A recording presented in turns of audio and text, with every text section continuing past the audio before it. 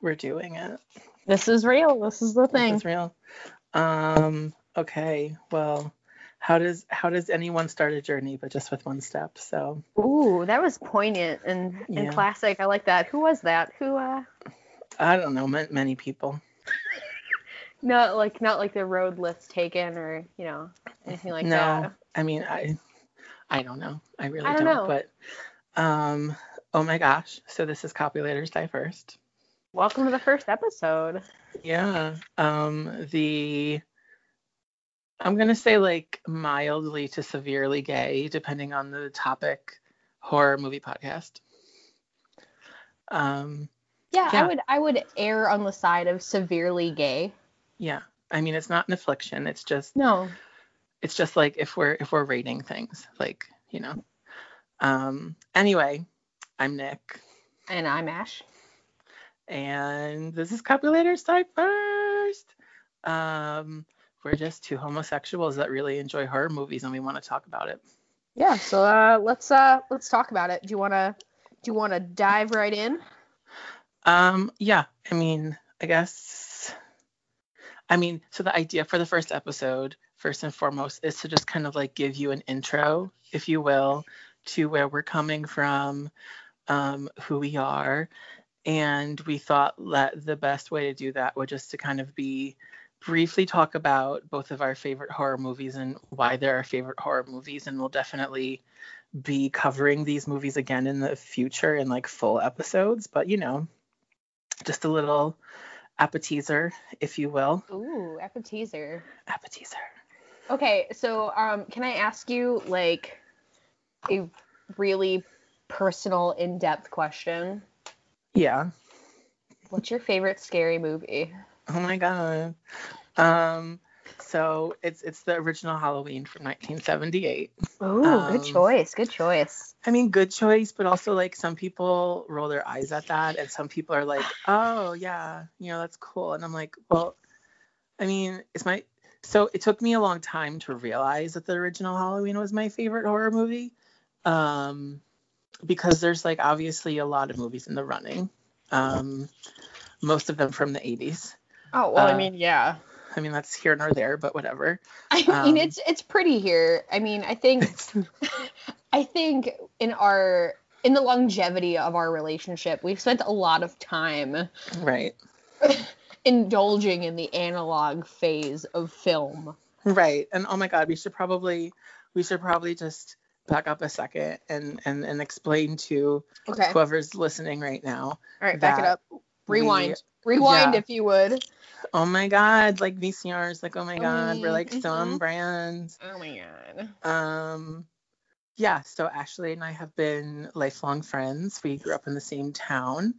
Our life stories are intertwined forever, and our It's moms are. actually it's actually like a horror movie in itself. I How we mean, live like parallel, intertwined, like life situations, if you would. very But true. yeah, we've been Yes. friends since what? 2000. I'm Oh gonna say dear Lord. 4, 5. Right, because you were in high school. Because we're old now. We're old now. You were like a freshman or Yeah. sophomore, Yeah. and I I think I was a was, freshman. Yeah. yeah. And then so that means that I was a sophomore or junior. Yeah, I think you were a junior. Yeah. Yeah, and like we met through a mutual friend who, Is no longer. I mean, yeah, whatever. He didn't make the cut. He didn't make it. Um, I mean, he's but alive. He's he is alive. alive. And honestly, like I love him, but like I'm not trying to save face here, so like let's move on. Yeah. Fast Anyhow, forward. yeah, anyhow. Um, yeah, we realized very quickly that we both really freaking love horror movies, and like in the course of a summer we sat down and like indulged in far too many. Oh my god. But So we made many. it, yeah, like a lot. And also a lot of Dairy Queen because Dairy Queen was next door to the Blockbuster. Hi, that's how we got fat that summer. Oh dear Lord. um, but then also like we started to figure out that there's a formula to horror movies, and that's where the title of the podcast comes from, because copulators die first. Any teenage couple who is in heat and wants to get it on, they're Caught gonna in the get midst stabbed. of their teenage wilds, if you will. Yeah, and then like after that would come Literally. well, right, absolutely. Yeah. They honestly, the villain might be a total cockblock and not allow that to happen. Ugh. Um, I'm looking at you, Jason Voorhees. Hiller. But then also like after them would come like the reefer smokers. Yeah. And then like after that would unfortunately come like uh any minority, you Yeah. know. The minority usually is like second to last, as like we don't want to kill them off first because that's racist. Right. So you go for the copulators first. Right. And like, then, let's be honest, let's be honest, there's always like the final girl. Final girl takes it all. Right. And like sometimes people were getting smart in the 90s and early 2000s, and they were like, there's a fake out final girl. And then it's like, yeah. Oh my God, she's not the final girl.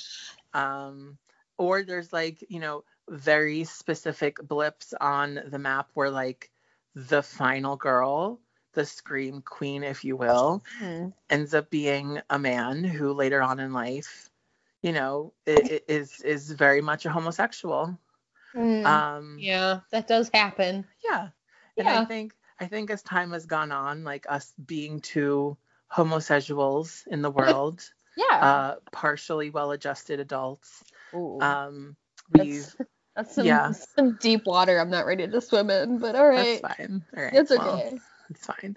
I feel like there's just like this intertwining of the LGBT community and horror, and there's some really like avid horror fans that happen to be members of the LGBT community, and they go really hard, like they're like ride or die bitches, and that's really fun. That's what we want. That's what we want on our bandwagon. We want to cater. First off, we're gonna get this bandwagon like rolling. Let's maybe push it a little. Push that little Toyota Tercel up that hill, and we'll do the best we can. And everyone's invited. It's a very inclusive party. I mean, absolutely. It's a party of two right now. Right. But we're hoping to add some more local flavor, if you would, because for those of you who don't know us or like have really dived deep into our Instagram, because Nick is just killing our social media game, but we are actually recording in 2 separate locations currently. This is true. Yeah. And I think that's kind of it's kind of a detriment to a degree, because let's face it, I miss my best friend and I miss having movie nights Friday night on the couch. But I think this is the closest we're gonna get to for now, and I think we'll be good. Like honestly, this podcast is many things, and if we want to go one step further, it's also a celebration of unending friendship and wonderment, and the early 2000s when Pizza Hut was still okay. Oh, R.I.P. One for the homies.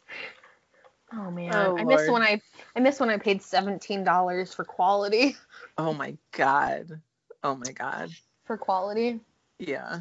No. For what was that even? But now it's just basically like string cheese in the crust, and it's gross. It's not good. It's my wife's favorite. We don't talk about it. No. So anyway, I guess that was the semi-fragmented but complete and I don't know, lovely, wonderful our footnotes. Love story, really. So it's the love story of our lives. Yeah, I mean, we are 100% in love. Yeah. Your nickname will always be wifey to me. Oh, I mean, yeah. I mean, we always joke that we'd make a baby, and here it is, right here. I mean, hey, who knows? But let's not go there yet. Maybe that's episode 5 or 10. We'll talk about it later. Oh my god. Let's take it one episode at a time. I'm not ready to be a father. Not me either. Oh, okay. All right. So I guess that is the catch up. And back to the topic at hand. the idea is every week we'll be talking about a movie that we've either watched so many times that it's burned into our memory or have watched recently as a refresher. But again, this first episode, we just want to kind of give you an idea of where we're coming from. So as I was saying, my favorite scary movie is the original Halloween. Now, reasons why. There is a list of top 5 things that I have in front of me scribbled. So, all right, give them to me. Give them to me backwards, 5 to 1. Oh, okay. Switch it up. Okay.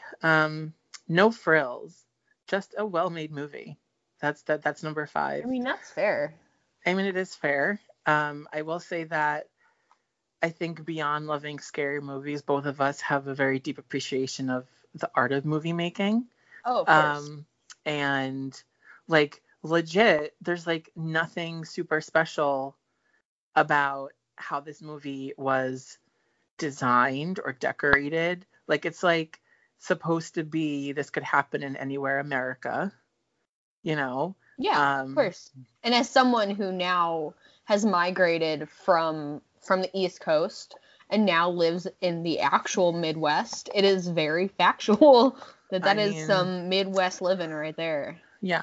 Oh, we didn't even say. So I'm in New York City. You're in Cleveland. Did we even say that? Whatever. No. We just said we were in different locations. We're in different locations. Yeah, we are. We're not even in the same house. We're not in the same the same block.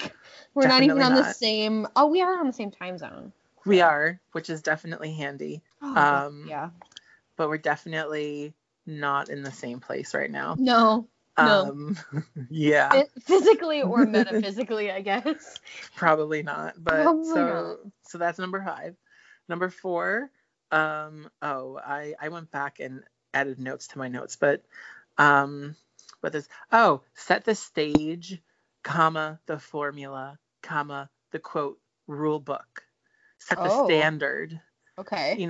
For the new modern horror movie. Like, and that, I mean, I think honestly, if you go online, like that is very much like a word for word thing that's probably in any article about the original Halloween, but like John Carpenter's like fucking genius. And, I mean, it did like the whole formula of copulators dying first. And like, it's a band of individuals that are probably in high school or, college or something like that. And someone wreaks havoc on their lives over the course of like 24 hours. 24 hours of torture is a long time. Yeah. Or like maybe one night, like 12 hours, but like it depends, whatever.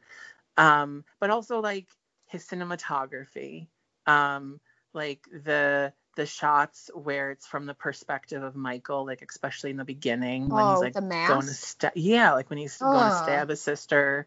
And like to be honest with you, I don't mean to cut you off, but that whole thing of like him being like heavy breathing in that like Ben Cooper style like Halloween attire like is so upsetting to me.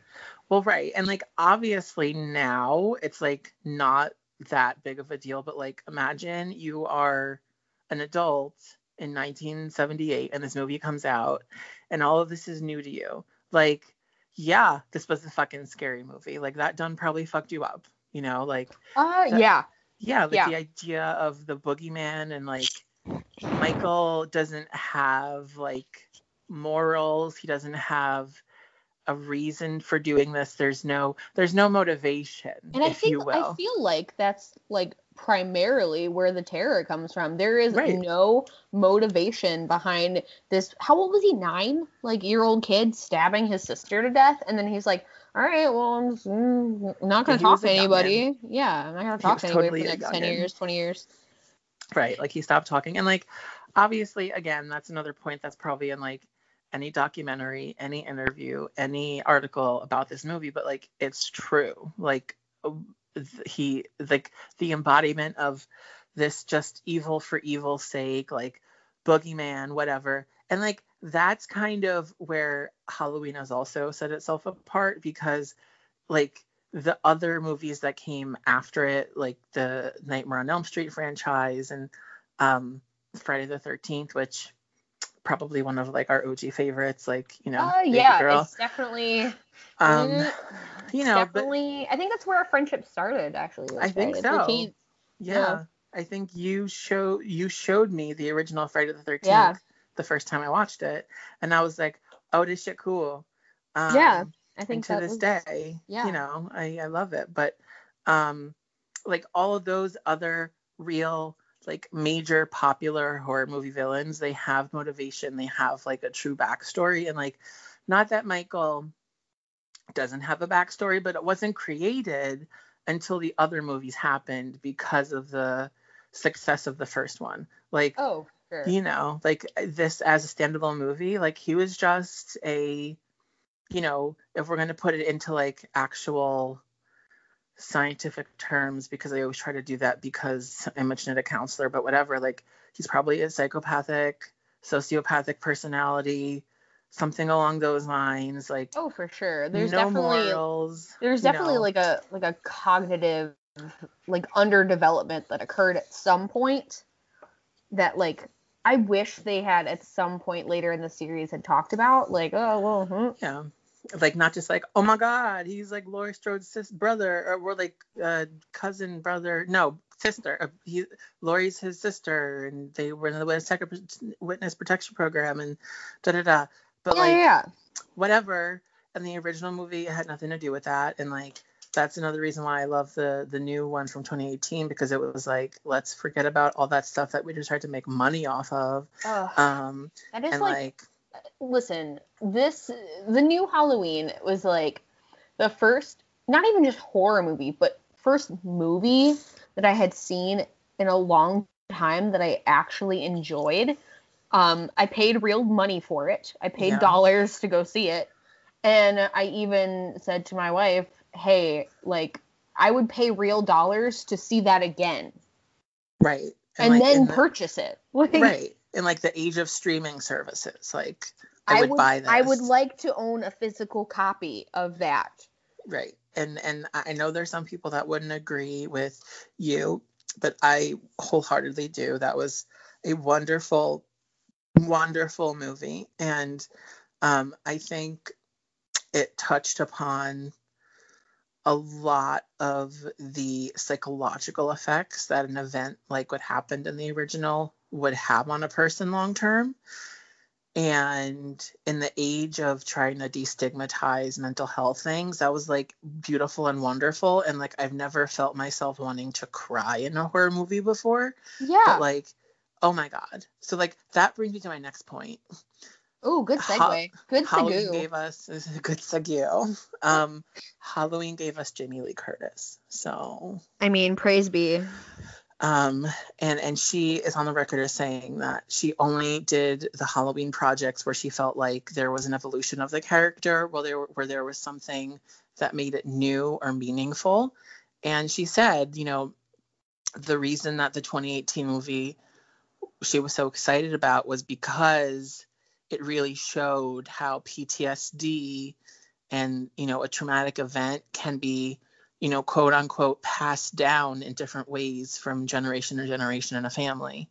And, you know, I mean, we are both from families that have some form of mental illness in it. And I don't think that's not the case for almost anyone, but I mean, true to form, that movie was wonderful.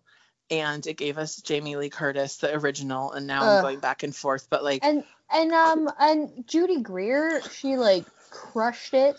Oh dear Lord! Like I could like write a novel about how much I love this woman and how much she totally slayed that role.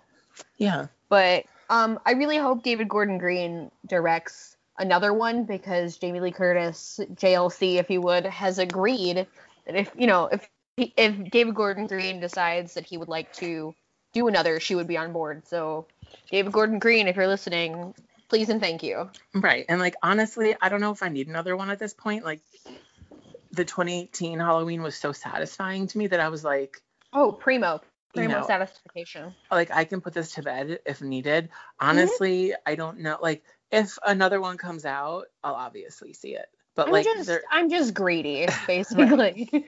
But there will be a moment of like, really. Like, we need another one, but whatever. Mm-hmm. Anyway, back to the point at hand. Halloween gave us Jamie Lee Curtis. It was her first big breakout role. Jamie Lee Curtis is a goddess among all women. I didn't know that. I didn't know that was her first big thing. Yeah. That's great. And she's wonderful. And actually, if you notice in the opening credits, it says introducing Jamie Lee Curtis. I have never noticed that. I'm all about it. I'm gonna have to pop that bad boy in the DVD player this weekend and give it a go. Mm-hmm. Or it's available through, I think it's Shudder. Oh, Shudder! If you're listening, hello. Hashtag spons. Hashtag please and thank you. From like day one, we're already doing it. That's fine. It's fine. I'm not plugging anything. It's okay.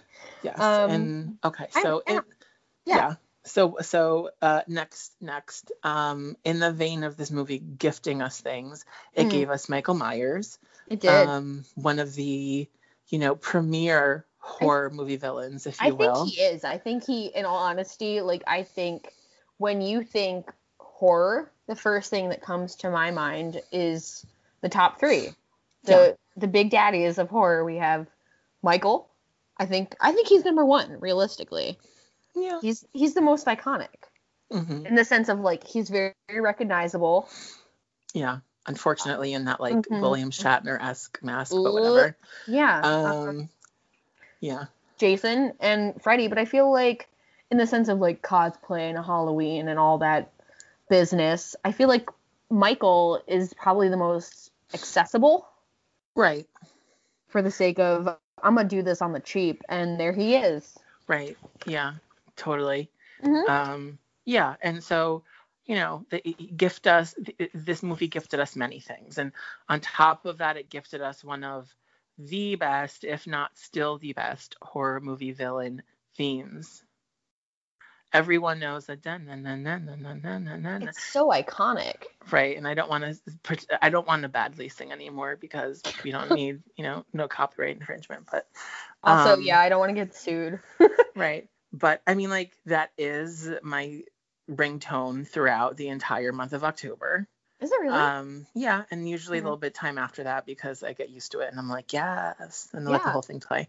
Yeah. And then finally, it modernized and popularized the concept of the Scream Queen, and the Scream Queens in particular hold certainly a special place in the heart of any budding or well-established homosexual.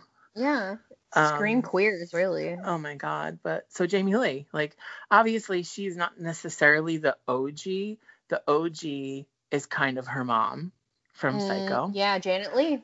And like, how wonderful for the universe to like work out that like Janet Leigh's daughter is the next generation, like the starter of the next generation of course, of like the Scream Queen. And of course, Janet Leigh's character in Psycho does not make it very far, but like, the character of Laurie Strode is like the every woman.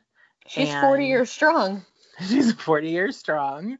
And like throughout this movie, you see her being like the every teenager that is, being tempted by her friends to like, do the drugs or to have the sex. And she's like, I don't know. Like, I don't think I should do that. Yeah. And like, also she's a really, like, if you watch the movie and like really pay attention, she's a really freaking good babysitter. Okay. Yeah. She's like, listen, little child, I'm gonna make sure you don't die. Right. And if it were me, realistically, I'd be like, sorry, but like your parents aren't paying me enough to keep you alive more than past 10:30. Really? Yeah. And like Tommy, the little boy that she babysits, completely obsessed with her. Great. As rightfully so. Yeah. And then like, when her friend babysitting across the street's like, take my girl child, she takes care of Lindsay as well. For free. Pro bono. Right. And like, she keeps them alive. They live. Yeah. Like, hi. Yeah, that's like, she deserves babysitter of the year. The century, the millennium. Yeah. Forever. Yeah. So yeah, I mean, like, in general, this movie, like, I could go on for hours. I mean, there's just like it just set the standard for what we know as the modern horror movie. Like you can just think of like all the little intricacies of the movie, like, you know, that like little like squeaky noise, like oh, you should pay attention, something bad's gonna happen, like it's a really bad impression of it. Ooh, yeah, but you know that like iconic sound is like indicative to that movie. So like you hear that, you know something not good is going to happen. Exactly. And like as you mentioned, you know, the what did you mention already that I was just thinking to myself, oh, that was a good point. Okay, well, I lost don't know. it. I'm full of them, but I guess it's fine. It's fine. I lost it. Oh, it's okay. I think we'll figure it out. Yeah, you know, like there's that scene where like Michael is like peeking out from behind the bushes. Ooh, and you know, Laurie's like, what the fuck is that shit? And then that brings me to the part of this movie that I probably hate the most. Her friend Annie. I hate her with every fiber of my being. Okay. Because Annie is every teenage girl that we grew up with in New Jersey. Right. Oh, gross. So not gonna name names because that's rude. Right, but and we need the followers, but right. But like you know, we have this girl's number because she hates herself on the inside and she thinks you don't know that, but you do. And she makes it transparent. Right. She makes it very clear by being promiscuous and talking about D all the time. All of it. Actively seeking out the D. And we never actually meet Tom, by the way. Oh yeah. Who she's going to go bone. Yeah. But I think the thing about Annie that annoys me the most is how she screams Lindsay's name. Okay? And she says Lindsay's name so many freaking times. And Lindsay is the little girl that she's babysitting very poorly. Yeah. Like she's making the popcorn and she dirties herself up and she's like, Lindsay. And then like there's when like the dog comes into the kitchen when she's talking to Laurie on the phone, Lindsay, and she like, I didn't count how many times she said Lindsay, but she says it a fuck ton. Yeah. And she says it in the most annoying manner. And like, thank you for killing her. Yeah. Like I couldn't take it anymore. All a great service, if you would. And she made up that really dumb song about Tom. Like, oh, Tom. I will give her one thing. She noticed that the car fogged up when she came back, and she was like, the fuck's happening? Right before she died. Yeah. Well. But you know, there's plenty of character in a horror movie that wouldn't have noticed that. So like, I give her props, but like, girl, bye. Okay. She literally, I mean, she got what she deserved, rightfully. Right. So like, I definitely have like a full half page of notes on Annie, but then her other friend, Linda, like the cheerleader, yeah, literally all I have written for her is cheerleader ... Well, I mean, that's all there really is to her, isn't there? I mean, did anybody ever think of asking Annie, "Are you okay? Are you okay, Annie? No, are you okay?" They didn't. You want to know why? Because they couldn't be bothered. They didn't want her bullshit, right? And that's fair. I mean, she was a package deal. She came with a kid that wasn't hers. Oh dear Lord. But yeah. So just I can't. But to Annie. A few other observations, and then I promise I'm done. Number one. No. Indulge me.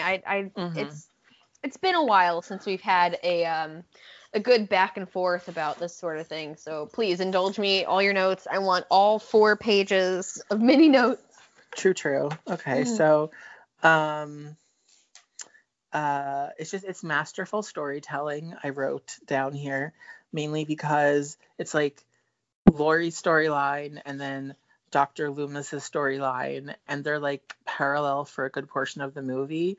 And then the one thing that intertwines them is the fact that Michael has entered their universe for some reason. It's just like really good freaking storytelling. We already discussed cinematography.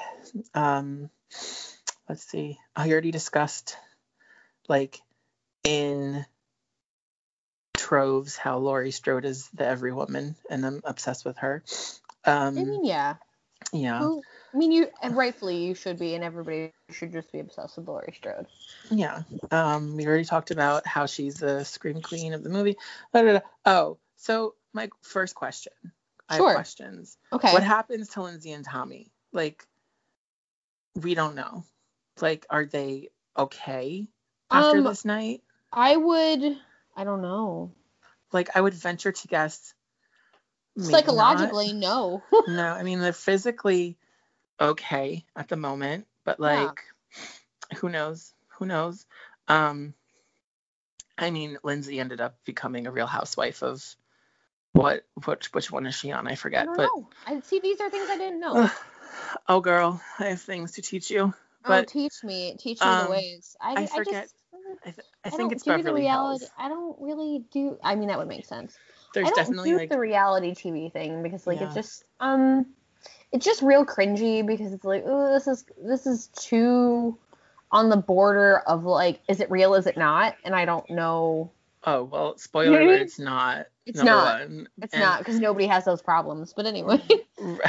Oh my God. Like, you guys, I was at the store and I had to choose between the $500 and the $1,000 pair of shoes. And I was like, what am I going to do? Hi, I'm poor. And I would say pick the ones from Payless. Like, shut the fuck up. Yeah. So I'm pretty sure. And like, I'm sure whoever's listening, who's like, number one, thank you for listening, if you're listening. But if they're like at all involved in the franchises of the Real Housewives, they're probably screaming which one it is that she's on. But I'm pretty sure it's Beverly Hills. I mean, that would, locale wise, that seems like it would make the most sense. But I'll settle for New York too. I mean, I'm not paying. I'm rather certain it's not New York. It doesn't matter. I mean, like, in the grand scheme of things, it does not matter. But regardless, really doesn't. It's fine. Yeah. Other observation: Michael kills that dog. His name is Lester. R.I.P. Lester. Why did he have to die? Can we dedicate this episode to Lester? I 100% dedicate this episode to Lester. I will forever dedicate anything to any animal. Oh, absolutely. So R.I.P. Lester. I'm pretty sure there is an online database. Correct me if I'm wrong, but I'm pretty sure there's an online database where you can search the movie and it'll tell you. I don't know if it's all animals or specifically if the dog dies.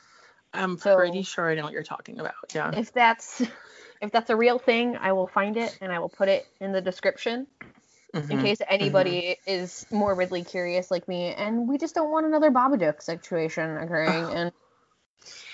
Dear Lord. But yeah, so moment of silence for Lester and done. Yeah, so another thing that is kind of gross and cringy. Ooh, give it to me.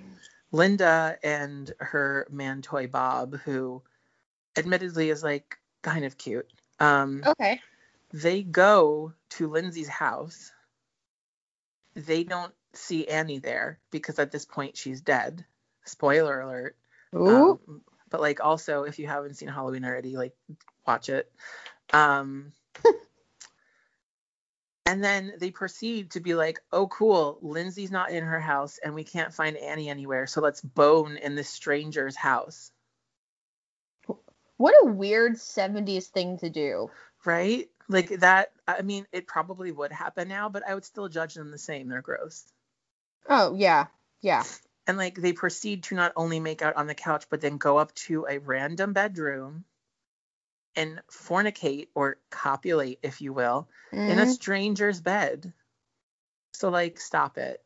That's gross. That's so many levels of gross. That's not even double gross. It's like breaking and entering, number one. I mean, maybe the thing was that they were fornicating that really, like, set him off. Maybe it was the beanie that they committed. Yeah, I mean, here's the thing. I do have a little bit of a hypothesis on Michael. Again, being a scientist and being very black and white about things, which you will learn about me very quickly. But hopefully I'm charming in my black and whiteness. America or the other parts of the world that could be listening.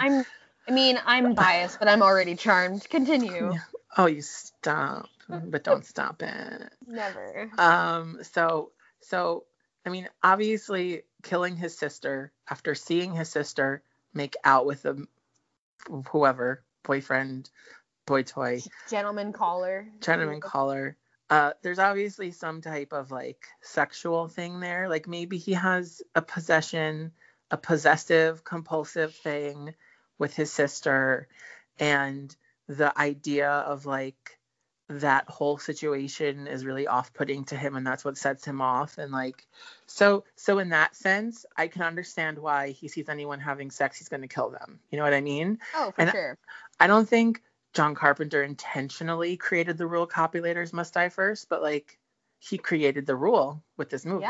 Yeah. Like, good on you. Like, thanks, John. Mr. I Carpenter. don't think exactly. Like, I don't think I don't think back then, Mr. Carpenter, because we're on that level with him, obviously. Yeah. John, if you would. I don't think that he thought to himself like, I know, like, you know, down the line, there's going to be this podcast that these two queer kids make about like horror movies and shit, but like, it's what happened. You know what I mean? Like, yeah, I feel like his 1970s-ish foresight kind of just threw a dart in our direction, and it was just kind of like, it took a while to get through that wormhole to us. But it's like, fine. Here we are, we caught it, and it's ours now, and yeah, it happened. We thank you so much, John Carpenter. Thank you. Yeah. You know, if we were to have a shrine to, you know, masters of horror, he would certainly be on that shrine. Yeah. And yeah. I mean, the bottom line is my long-winded point is, you know, this movie set very large, powerful waves into effect within the ocean of cinematography. Oh, for sure. And it was like, oh shit, this independent horror movie became very popular and successful. Like, let's maximize that and like everyone follow in suit. And the, you know, modern horror world happened. So like, good on you. And I mean, there's so many things about this movie that just are iconic. And like, obviously I want to have a segment called That's Iconic, but specifically talking about like, what's the gayest moment of this movie? Like, that's iconic, but like, this movie is iconic.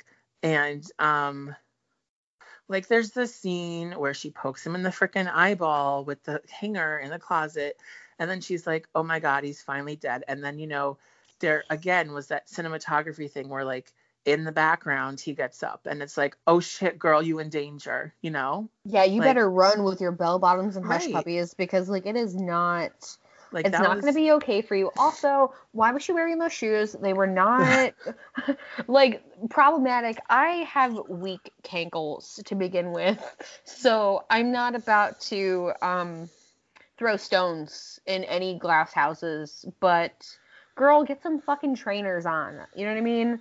Put them sneakers on. I don't trust any motherfucker who wears like clogs at all, period. You know, but like, safety first. Right. That should be rule number 1, really. Safety first. Safety first is definitely a rule of horror movies. Yeah, like, you know, knee pads, helmet, all times. But I don't think I ever I don't think I ever like paid attention to her footwear. So I mean, when you go back and watch it for the 40th time, I suppose maybe take note of her footwear and how inappropriate it is for fleeing in any capacity. Yeah. I mean, I think I was already sidetracked by the fact that like she fell down a flight of stairs and was like, oh, my knee, but then she like limps away anyway, and I'm like, run girl run. Girl run. Run girl run. And then like, of course, the other iconic moments towards the end of the movie. So there's the closet scene, and then she's like, oh my God, I can finally calm down. And then obviously she can't. And there's the moment where Dr. Loomis finally shows up and their two storylines are finally one, and he like shoots the shit out of Michael, and he boom, boom, boom, and he falls over the balcony, and like, obviously iconic moment that they then cut back and he's gone. Spoiler. And that's the end of the movie. But rewind a little bit, And there's that moment where Jamie Lee Curtis is like sitting on the floor in the hallway, like, you know, bawling, crying, and she's like, "He was the boogeyman." And I was like, "Oh, bish, he was a boogeyman." He was, and he won't get you. and then Dr. Loomis is obviously like, "Yes, he is the boogeyman." And like, I guess the other thing is like, Dr. Loomis, like, he's there, you know, cool, and like whatever. He certainly acts as like an anchor into like the whole "this man is crazy and just evil and like you should believe it" thing. Yeah, it's very much like you said, it's very much an anchor into like the reality that one, like, Michael is an actual person. Like, right. It's not just some supernatural force that makes him like stupid strong and like weirdly fast. Right. Only he's not moving very fast. It's a cinematography fast. It's not real fast. And exactly. Like, yeah, so like thanks Dr. Loomis for like anchoring us into real life, I guess. I just like, there's something about him though that like skeeves me a little bit. Like, I don't know. Is it the trench coat? I think it's just him. Like his overall like, I don't know, just him. I don't know. That's fair. And like whatever. But yeah. So I mean, I guess in closing, my final thought on this movie. Also, this is exactly what I wrote on the page. Also, should I feel bad that I think Michael is kind of hot when there's that one shot of him with his mask off? See, like, the thing is, I kind of knew you were going to ask that. So, like, you can't see me, but I was, like, closing my eyes and kind of cringing a little, waiting for it to happen. It's like, he's going to say the thing. And it's going to make me a little uncomfortable. But, like, it's fine. I have a lot of questions about that, but, like, that's another episode. It's fine. It's fine. I'm just a stereotype. It's fine. No, it's fine. I just, like, I want to unpack that, but, like, I don't think now is the time. It's fine. We could just put a pin in that. It's fine. Yeah, put that in the corkboard, and we'll come back to that. I mean, I definitely think I'm not the only one who thinks he's attractive. I definitely don't think so either. And you know, I mean, it is what it is. It is what it is, man. I can only speak my truth. And that is that. I will say there's not really any other horror movie villain that I'm like, you're hot. So it's really just him. Okay. Is it the broad shoulders? I mean, I don't know. Like, he's like in like a workerman's, like, you know, like full on like. Like coveralls. Coveralls, yeah, that's the word. You know, 'cause I don't know that word. No. You went to college. You have a degree and a master's, but you don't know coveralls. It's fine. Well, I mean, also I'm a homosexual man, and what is sports? You know what I mean? I don't. Oh, honey, I don't think that's sports indicative, but You know what I mean. You know what I'm saying. Hard labor. Hard labor. Yeah. Hi, I'm a chunky gay man. You're not gonna catch me. Definitely not gonna catch me doing hard labor. No, that's okay. So maybe the Lord Jesus put you on this planet for a reason, and it was not hard labor, sweetie. Definitely was not that. Maybe for overthinking. I do a lot of. Yeah. Yeah, but I mean, so like I think maybe a little bit of like the like clutch my pearls type of moment, like it's a man, you know, like excuse me, like a very much a Blanche Devereaux moment, if you will. Like Blanche Devereaux and like Jessica Rabbit, maybe. Maybe, yeah. Oh, a man. Yeah, so I think it's partially that, but then it's also like, whoa, he crazy, and I don't know. I mean, I've had a few, you know, bad boyfriends in the past, but I don't know if I'm like into the bad boy type of situation. But like, I think a part of the psychology of like the whole like the worshiping of the horror movie villain is like the bad boy part of it. Like, oh, for sure. You know. But like again, that's like a whole nother onion that we can peel another time. Yeah, we can put that bad boy on a shelf, literally and figuratively. Definitely. Okay. So in summation, I, Nicholas Charles Polino, choose Halloween as my favorite horror film, and I'm sticking to it. And praise Jamie Lee, and thank you, John Carpenter. The end. Oh, that was good. I really like that. That was a really good fourth grade report. Oh my God. I liked it. It was nice. Okay, are you ready? Mm-hmm. I don't think you're ready for the spaghetti, but. Ooh. All right. So, my all-time favorite horror film, unequivocally, is William Friedkin's 1973 masterpiece, The Exorcist. Yeah. I mean, my notes are not, let's face it, they're not as beefy as yours. It's fine. We can unpack this. We can unpack this. Yeah. All right. Let's start with the cast first off. Mm-hmm. The gentleman, Max von Sydow, who played Father Merrin, mm-hmm. he's like briefly seen in like the beginning, and he's like doing some stuff in the Middle East, and like it kind of sets the tone for like what's going to happen very vaguely. But he was old in 1973, and this motherfucker is still kicking. He is still alive. Well, good on him. I mean, that's like my number one point is Max von Sydow is still alive. So they're like, there's clearly not like a curse on this film. Oh, no, no. Like Poltergeist or something like that. No, this is not a Poltergeist type situation. Mm-hmm. But it does, in my opinion, like Halloween has one of the most iconic soundtracks. Oh, like, yes, Queen. You hear that sound when Father Merrin like shows up to like fix the sitch, and like you know some bad juju is about to go down. Well, right, and like it also has another one of the most iconic images, right? Like with like him of course. standing in the light. It's Father. It's the cover. Like Father Merrin is standing outside of Reagan and like Chris McNeil's home in Georgetown, and he's just basking in that light, and it's so iconic, and it's so like psychologically symbolic of like this man like going into the darkness, and he is like the only last bit of light that can like kind of pull that out.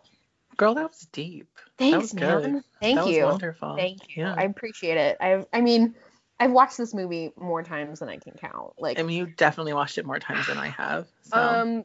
I have this cinematic like poster in my office. Like, it's that iconic to me. It has a really great use of like in the cinematography aspect. Has a really great use of contrasting light. Because, like, in the beginning, Father Merrin, he's, like I said, he's in the Middle East, he's digging, he's doing some archaeological work. And then you cut to, like, doom and gloom, like, Georgetown, 1973, and, like, the McNeils are, like, thrust into this, like, dark, dungeon-esque, like, living situation. And they're, like, being plagued upon by supernatural forces. Which brings me to, like, my problematic point. Okay, mm-hmm. I'm not going to do the whole, like, book versus movie thing because, like, I did read the book. But the thing is, I want to know. I'm not a parent, but... Okay. I'm not a parent. Let's prerequisite it with I am not a parent. I am nobody's mom. Who let their child, their 11, 12-year-old child, play with a Ouija board? That is my question number 1. Yes. Subsection B. Why does her mom fucking help her with it? She's like, you're doing it wrong. Like, let me show you how to do it. And, like, Ellen Burstyn is just like, oh, honey, she is like a ball of nerves. Like, if my mother could be personified into any cinema character, it is just Ellen Burstyn having a time in the basement. Like, you are my child, but I want to be your friend. Like, that is the kind of parenting my mom / Ellen Burstyn bestowed upon Reagan McNeil. And, like, realistically, who let her play with that Ouija board? See, this is a very valid question. Yeah.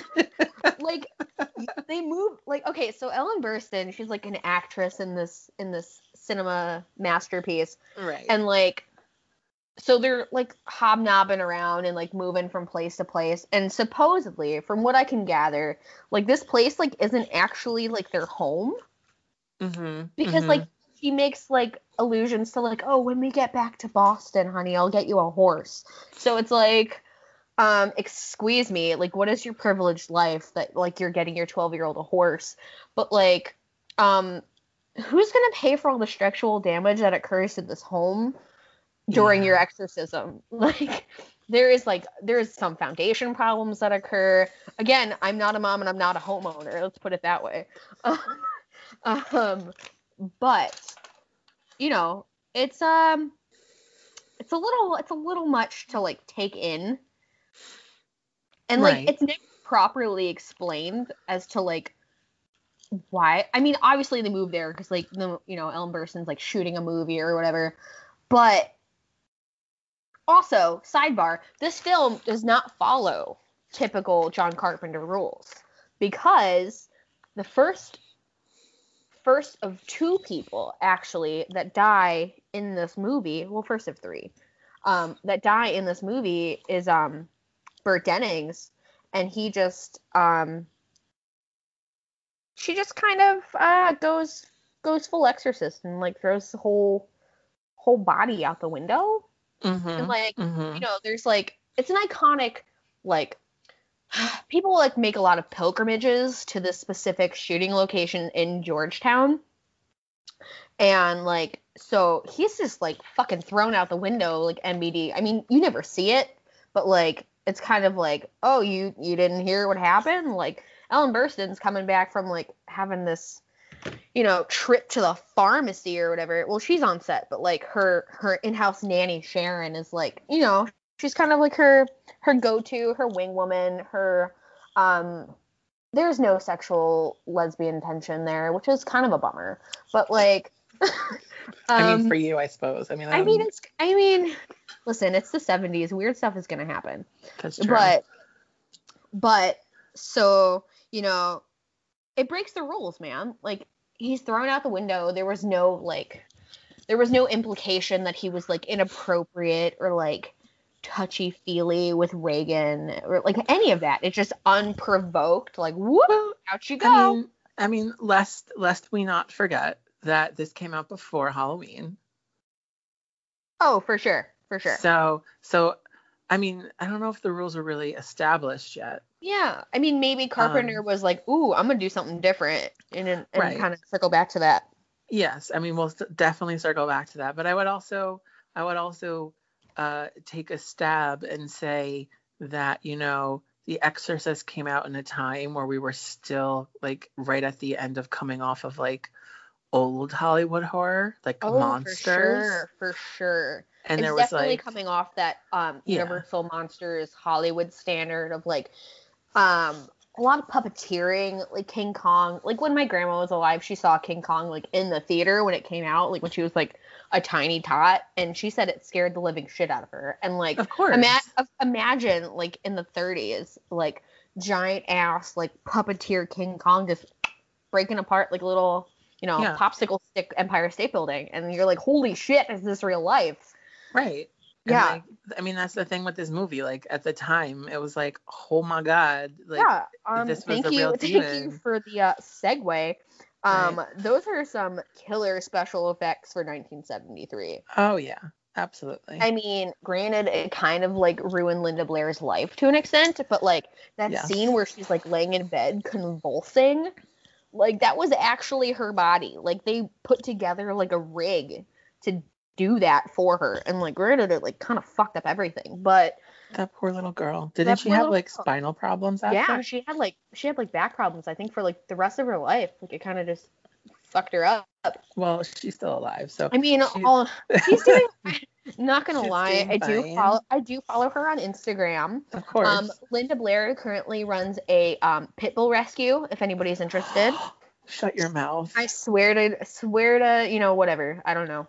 My life's dream is to own a sanctuary for Pit bulls and bulldogs. But not parolees. That's already whatever. That's I mean dogs. Yeah. Dogs in general. Sure. Dogs in general. I mean, like, you know, if there was like a large amount of Frenchies.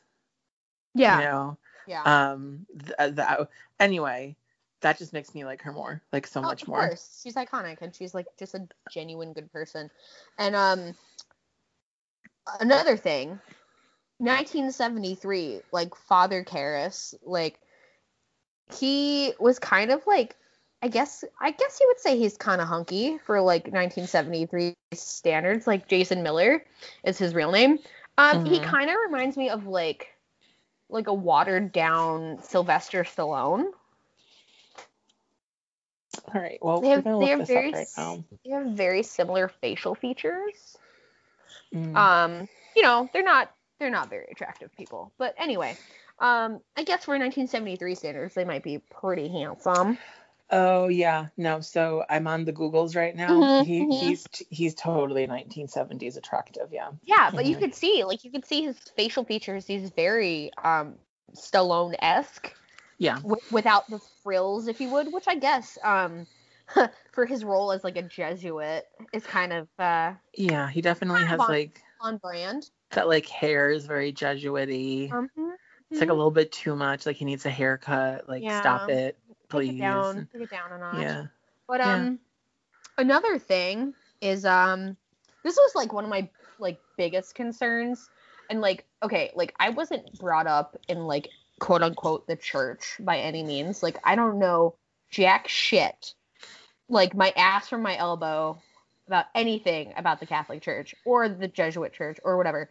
But the one thing that they bring up kind of is that Father Karras during the process, like his mother is like her health is failing, and like during that process he's going through like an overhaul like in his faith really, and he's kind of like, what the fuck am I even doing here? Like I shouldn't have done this. Like I shouldn't have become a priest. Like I shouldn't have even contemplated like leaving my mother, hashtag like Italian immigrants. But like he like in that doubt of his faith, like you could kind of, I guess, throw the curveball that he was pretty much unfit to even be a part of that exorcism when Father Merrin shows up and he's like there to assist. And like in the book, he's more, I know I said I wasn't going to do this, but like in the book, he's more of like a psychologist. And that's primarily where his background is. And like they kind of touch on that in the movie. But I mean, the book just does such a good job of like painting Chris MacNeil a little better, because in the movie Ellen Burstyn is just like this wailing like crazy person that has like no idea whatsoever like what to do about her child. Well, right. She's just kind of like, I'm at my wit's end. Like we did the spinal taps, we did the like MRIs, we did all the things that we can do. She's clearly possessed. And it's like, it's kind of like not, in the book, it's kind of like not until like the last like chapter that they're like, okay, she's actually possessed. We should probably have figured this out. But, man, it's like a beefy 2 hours, and it gets me every time. It sucks me in. And like, I'm always like, I kind of cheat. And sometimes I watch it when it's available on a streaming service, even though I own like an actual physical copy. And the thing is, when you watch it on a streaming service, they cut out that whole scene of her doing that creepy spider walk down the stairs. And like, to be honest with you, that is the part in that movie that as a small child who probably shouldn't have watched this as young as I did, that's the part that gave me nightmares, not any of the other shit. Not like her body physically levitating or her creating structural damage to a house that they don't own. Hi, hello, security deposit. You're out the window. Yeah, but it didn't strike fear in your heart when she told a priest that his mother sucks cocks in hell. No, I mean, you're all gonna die up there. All gonna die up there. I mean, like, let's face it, his mom's a consenting adult, and if that's what she wants to do, then let her, please. Like, let her live her weird, like, inner circle of hell sexual fantasy. I don't know what Mrs. Harris is into. What a PC answer. That was so gorgeous. Like, if you were in PR, that would have been like, everyone's an adult here.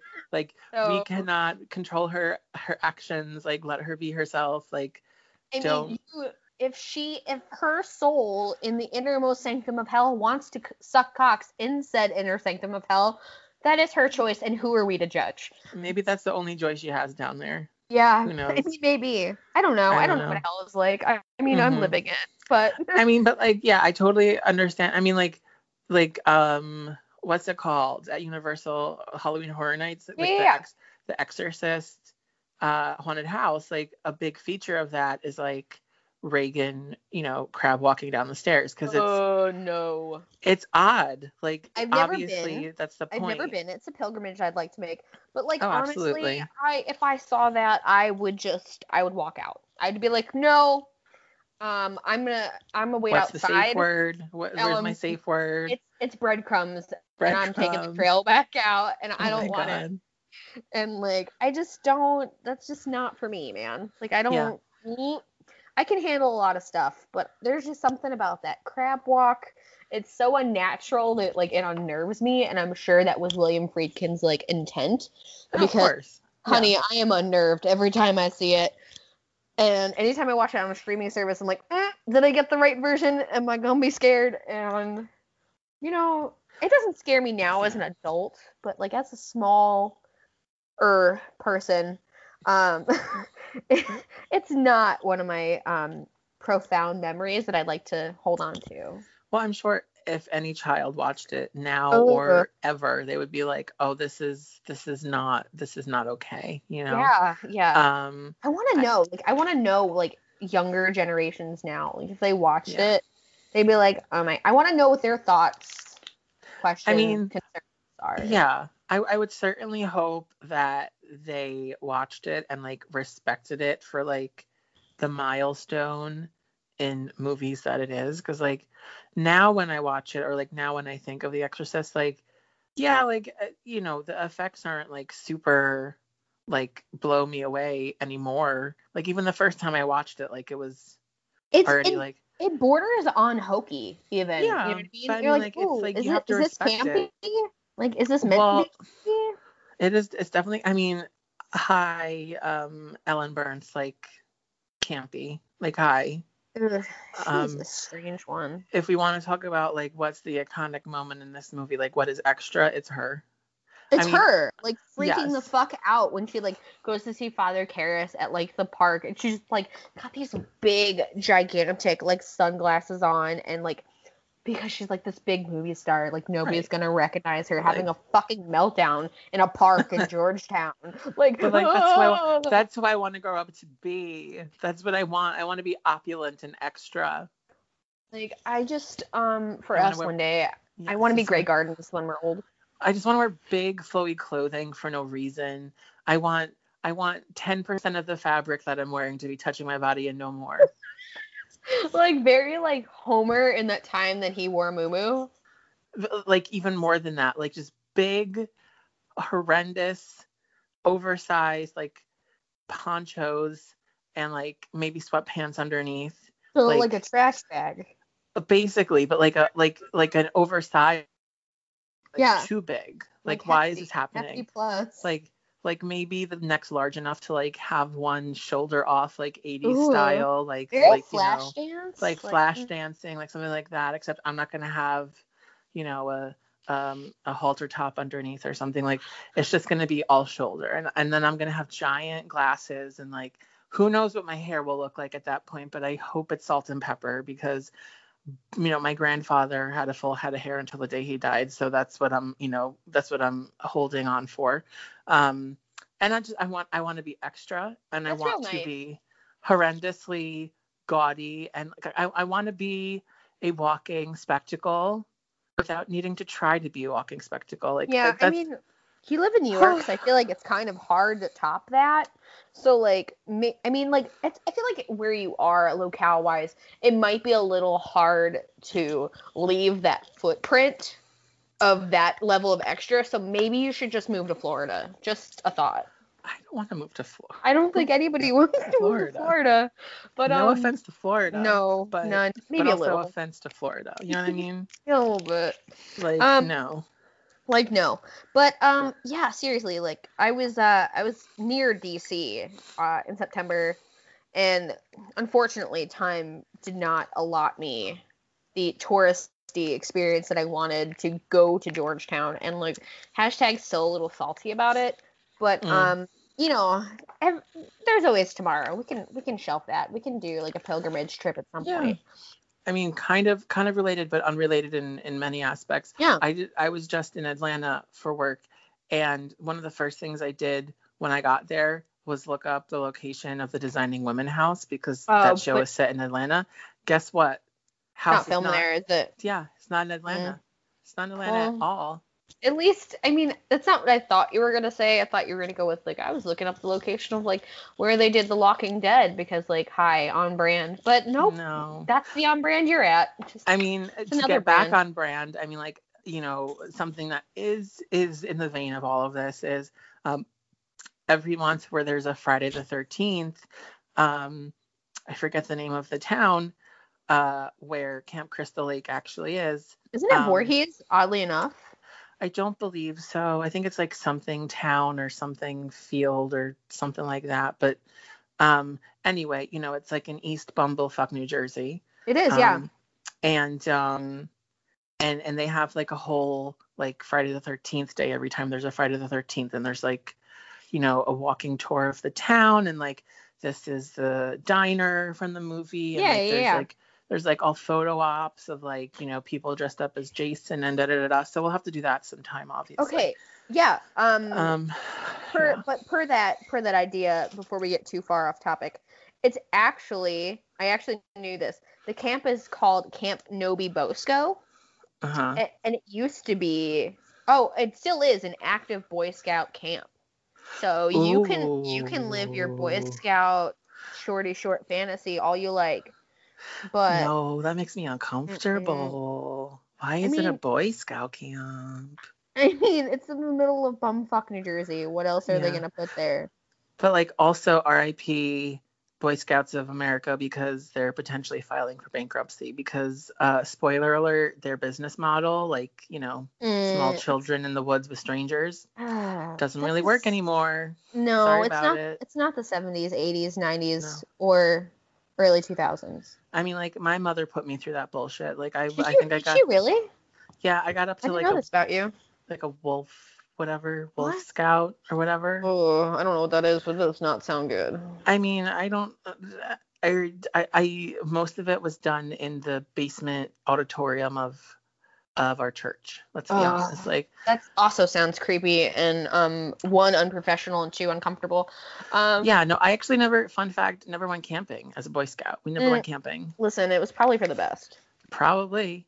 But yeah. That's my spiel. It's the abridged version of how much I thoroughly enjoy The Exorcist. But I mean, let's talk about Father Karras's mom consensually sucking cocks in hell. I mean, that's fine. Good for her.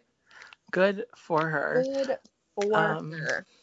So I have a few thoughts. Okay. Give it to me. Yeah, one of my favorite parts of The Exorcist the first time I saw it is like realizing when it was made. You know, when there's like those very small flashes of like when you see the demon in the house, like the face, like when they're in the kitchen and there's like the face reflection on like the hood of the oven or whatever. It like happens a couple times. I was like, oh, that's really cool. And Pazuzu. Pazuzu was actually her name was, well, not her name, but the face actress was named Mercedes McCambridge. Ooh. And she is one of the most iconic, in my opinion, like just straight up faces of horror, because you see that and you're like, oh bitch, you know where that came from, and you're scared and you're uncomfortable. And like, yeah, like you said, like there are like flashes of that and you're like, ooh, that kitchen, that's like haute couture for that era. Like, that's a rich person's kitchen. Well, yes, obviously, because she's an actress, darling. So of course. she has the finest amenities. But yeah, that was just really cool. But like also Pazuzu, I always thought that was a funny name for the demon, but like I didn't want to say that because it's like I'm supposed to take it seriously. But I'm like, oh, Pazuzu. And like, let's be honest, like I partially feed into like the whole there's an otherness of the world, like ghosts and things like that. So like I definitely fully feed like, into that weird occultist business. Like I don't want to piss anyone off. So like if Pazuzu is actually out there, I mean no offense, obviously. Yeah, he's just the Mesopotamian, like, sex god. That's all it is. Oh, okay. It's nothing like super creepy. I mean, it's creepy in the sense that it's like, hi, I'm like the Dark Lord of like fertility and stuff. But you know what? Like, I'm not a professional, but I'm gonna venture to say, don't summon him and like maybe don't fuck with him. No, definitely not. Yeah. I mean, any demon I don't want to fucks with. I mean, if it's real. If it's real. And then like I guess my second question is, I don't remember if they cover this in the movie, but where did the Ouija board come from? Was it just in the basement and they found it? In the basement. Yeah, like so in the book, she's like Regan is basically like a latchkey kid. Let's get real. Yeah. She just, left her own devices. They never show her in school. They never actually allude to like Sharon being like her tutor or anything. She's just kind of like, she's not really the housekeeper, but she's kind of like, mom's not here, so she's mom. And that also like plays on the whole like Chris MacNeil is more of like a friend and less like a mom in that aspect. And she was kind of like in the book, they're like, they kind of touch on like Sharon showing it to her, but not in the sense of like Sharon brought it to her. It was just kind of like, it's here. Yeah. And so like, in the movie, Regan's like, oh, this is Captain Howdy, and he gives me all the answers. And like, as a not mother, I would be various levels of concerned to start with. Well, right. So if there was a rando Ouija board in the basement of this place that I just recently started living in, I'm not going to touch it. No. I wouldn't even touch it, throw it away. Right. No, I would leave it there. It's like that might actually be a potential reason for me to be like, you know what? I actually can't live here. Like, actually, you know what? I would very much like my security deposit back. I'm gonna leave. I'm gonna stay in a hotel. Right. And like the house, like there's like a lot of like stones in the movie that are kind of like, and kind of in the book that are not touched upon. Like the housekeeper people, like they're not really talked about. They're more in depth in the book. They do get a little more backstory, but it's not necessary to the story. It's just kind of like demon fodder at that point where, Regan's saying her, potty mouth bullshit and yeah, she's a lot of potty mouth. She's a nasty child and she needs a timeout for real. But that's not really her fault. No, not really. I mean, when your skin is scabbing and you turn green and you're able to spin your head around, you're like, how do your teeth get fucked up like overnight? I don't know. Right. Maybe it's not your fault anymore. But like definitely it's not your fault anymore. No. Yeah. You're not to blame. Also, I'm very excited that we're finally doing this. Yeah. It's been a long couple months of planning and keeping this kind of a secret. Not really. I mean, to family and friends, because they already think we're crazy, so. I mean, but also our moms who are now friends after 15 years of friendship. Oh my God. Mama Polino and Mama Gomes need to become best friends. And we need to tell everyone, well, number one, we love our mothers very, very much. So that's the first thing. We are both mama's boys to the absolutely to the umpteenth degree. But it was very charming, very cute, very wonderful, very hilarious that they were like, how do we watch your podcast? Yeah. And they just don't know. No, I just want to take it back and be like, listen, moms, joint moms, this is like a radio thing. Like, I know you know how to use one of those. Like, you don't have to watch anything. Well, Yeah, and also my mother has a iPhone, so I'm gonna have to show her where to, click on the little podcast app thing. The podcast app, wherever podcasts are available. Fingers crossed. Right. But don't forget to rate, subscribe. Mm-hmm. Also follow us on Instagram. Follow. Our Instagram that's like number one. Yeah, chock full of gay horror memes / just horror memes in general. I mean, like I said, no pun intended, Nick is killing our Instagram game as our one of our 2-person team. Well, thank you very much. Social media director. Social media director. But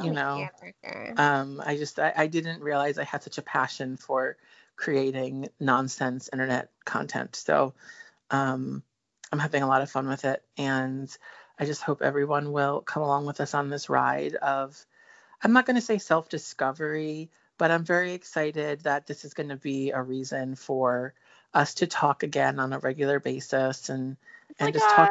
It's a really profound, I don't want to sound like a cheese ball, but it comes with the territory. I'm basically a dad. It's just like a really good friendship rediscovery, and TBH, that's kind of all we were really trying to do in this thing. So if anything comes out of it other than a fucking kick-ass Instagram and a wonky-ass podcast with my maybe terrible editing, we'll see. And I'm just gonna be pleased that we're doing it, and we threw the pebble in the lake, and we'll see how far this shit ripples. So, and this is the first try, so first episode, don't kill us, obviously. Yeah. But I don't know about you, but if we're really getting down to the nitty gritty, this was obviously perfect one take. There's nothing wrong with it. Obviously. Yeah. So. Yeah. I'm sure everybody's gonna be listen, why are you still talking after X amount of minutes? I'm not gonna give you the minute roll because that's rude and I ain't gonna cut you off. But that being said, tune in.